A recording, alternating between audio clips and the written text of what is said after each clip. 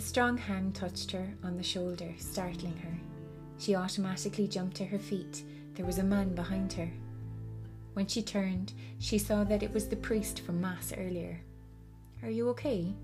You've been here quite a while and I wasn't sure whether to disturb you or not." He was a young enough man, greying slightly around the temples but fresh in his face. He wore the dark suit from earlier, but he had removed the white collar from around his neck and opened the top 2 buttons of his shirt.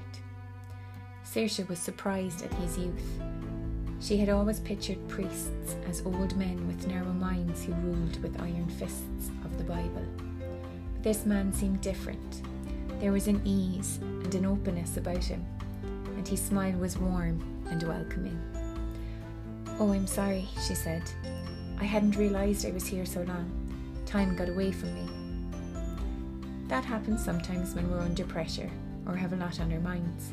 Is there anything you'd like to talk about? It's not confession or anything, but sometimes a problem shared is a problem halved, as they say. His manner was easy and comfortable. His smile genuine, and there was nothing forced about his question. Saoirse thought about it, but how could she share her problem? Even half it. How could she tell a man of God that she could foretell death?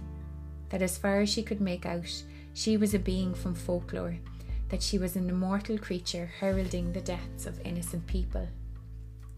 She was certain that if she told the truth, the man was sure to think she was disturbed and would most definitely insist on her getting some sort of help. If she was honest, she questioned whether she needed help herself. Surely she was mad, but she felt she couldn't lie to him. She lowered her head and she took a deep breath, and when she looked back up at the priest, he motioned for her to sit, which she did. Is it that bad that even talking about it won't help? His voice was caring and crisp, one used to articulating important messages to large crowds, but humble enough to be inviting and warm.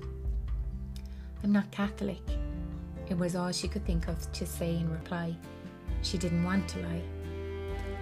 "I know you're not. I'm guessing it's your first visit to us too. There's nothing to be worried about. We don't judge, contrary to the perception you might have, but it's understandable. We don't come across as the most welcoming, and we certainly aren't very popular at the moment, are we?" He shrugged as he said this, and Saoirse recalled the countless newspaper articles and the reports on the diocese. They certainly didn't have a good reputation at the moment, but Saoirse had always found it strange that people attacked the current priests for the sins of those before them. Surely they should be judged on their own behaviour.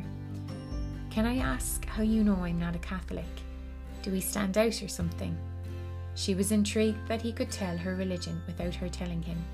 Did he have some kind of religious radar that he told who was part of his flock and who was not? "I know your grandmother. She comes to visit now and again." He said it with such affection that it was obvious she visited more than just now and then. Saoirse found it strange that her grandmother would have a relationship with a priest.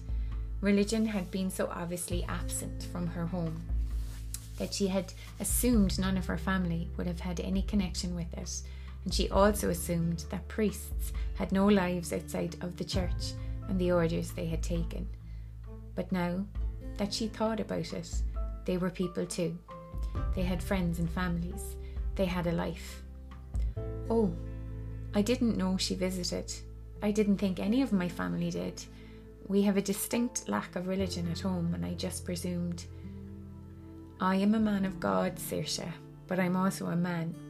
Your grandmother comes to talk to me, not necessarily the priest. Sometimes she has things she feels she needs to discuss that she just can't talk about anywhere else.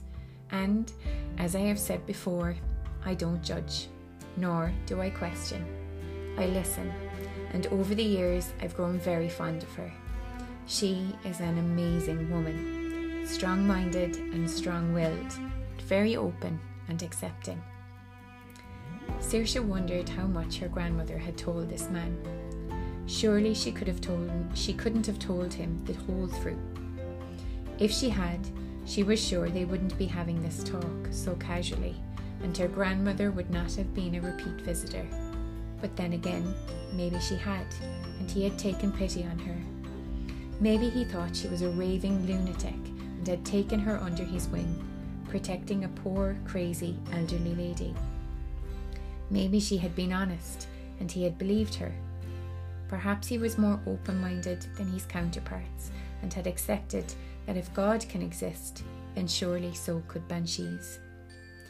She was finding this whole new identity thing quite difficult to get her mind around.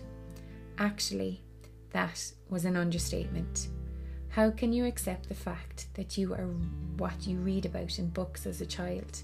That you are the person kids tell ghost stories about at sleepovers and then spend half the night awake in fear of? How do you accept your dreams are death's calling cards, a little heads up for who has a visit to the mortuary in their not so distant future? And even if you do accept that, how do you explain to others what it is you are?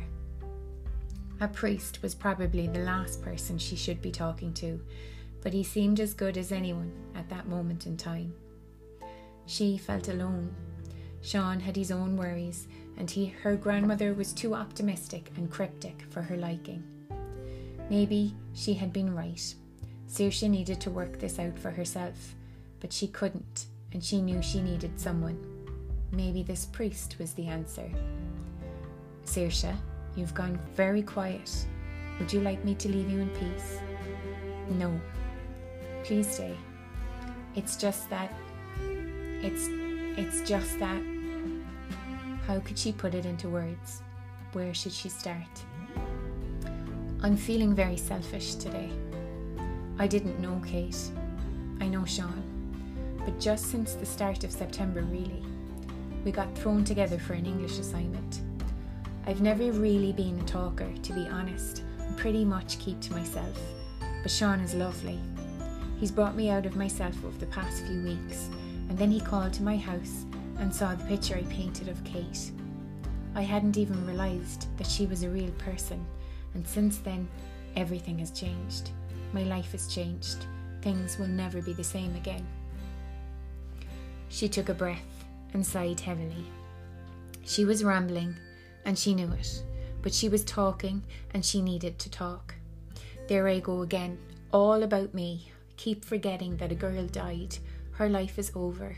Her parents' lives have been torn apart, and I'm worrying about myself. I'm ashamed of myself, and I'm sorry. The priest was still sitting in the pew behind her, and she had herself angled in the seat so that her back wasn't turned to him, but she wasn't facing him straight on. He leant forward and gently squeezed her shoulder. There was a sincerity in his actions, and although she had already said more than she had intended to, she continued. She felt she could without being ridiculed or judged. She felt his sincerity, and it gave her hope. I feel like I don't know who I am. I thought I was nice, caring, a normal person, but my dreams are so vivid and horrifying. Surely if I was the person I thought I was, I would try and stop what's happening in them. Surely I should be devastated by Kate's death. I am sorry, of course I am. But I knew she was going to die, and I did nothing. What kind of monster does that make me? She looked at him, pleading, longing for an answer, and then realised what she had just said. She had admitted she knew Kate was going to die. She searched the priest's face for shock, but found none.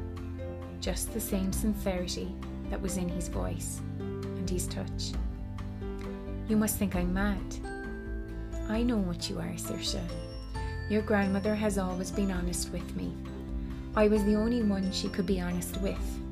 My vows mean I cannot tell another living soul what she tells me.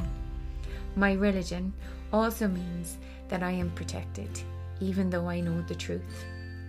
She told me she had been searching for someone like me for years, and had all but given up when, by chance, she met me in this very spot, actually after Sean's mother's funeral. She said it was relief at last to speak to someone without putting herself or them in danger. She has battled with the same emotions you are battling now for a lifetime. She says that she has always wondered whether she made the right decision moving here, away from her home place and who she was. But she says your father and you were worth every minute of hardship. You are her life, Saoirse. She adores you. She never wanted to draw this on you and was hoping you took after your mother, but then you started painting. She spent a long time here with me trying to decide how to handle this, what to tell you. But she's bound. She can only tell you so much without endangering you or her. I can probably tell you more, but she's been very clear on what I can and cannot say. You need to figure most of it out for yourself. It's important you do that. Saoirse sat in disbelief. Here was a priest explaining her messed up world to her. Surely his religion should mean that he would dismiss this as lunacy. She was a lost sheep in need of psychiatric help and the firm hand of God. But he seemed genuine, and he read her confusion and answered her unasked questions. I do truly believe in God, but in doing that, Saoirse, I have to accept that if he exists, so must other things that we assume do not. I must allow everyone to find their own path, have their own mind. It is not my place to say what is real and what is not.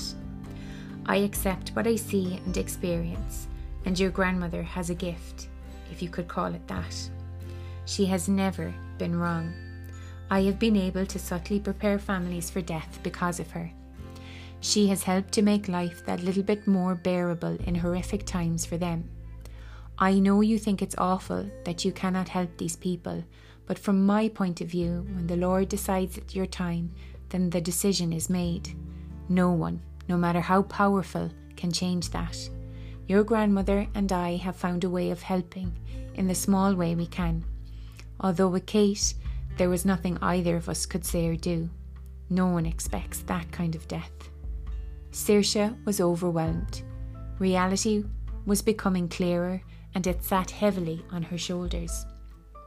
This man, a man of faith and integrity, was clarifying her confusion, fixing her reality, and she wasn't sure she wanted to hear it. She wanted her window seat and the calmness of her home. She still had so many questions, but it was beginning to look like the main one was answered. She was a banshee. Where she went from here was the next question. Then suddenly she remembered something the priest had just said. You said you didn't want to endanger us, and that you were protected. From what? He shifted uncomfortably in the chair, but answered her with the same clear voice. I'm not entirely sure, Saoirse. Your grandmother was very vague about that part of her life story. All I know is that your grandmother, and now you, are the only mortals of your kind. She said she fell in love with your grandfather, and that was not allowed. They had sought help to be together. That meant the secrecy and the move to Cove. She said they paid a very high price to be together, and that the price had not been completely paid. There were conditions, and her silence was core to them. She said if anyone ever found out about her, that he would come to cash in on those conditions. She has never told me who he is. She said that whilst my faith may protect me to some extent, he was more powerful than anything she knew, and she feared.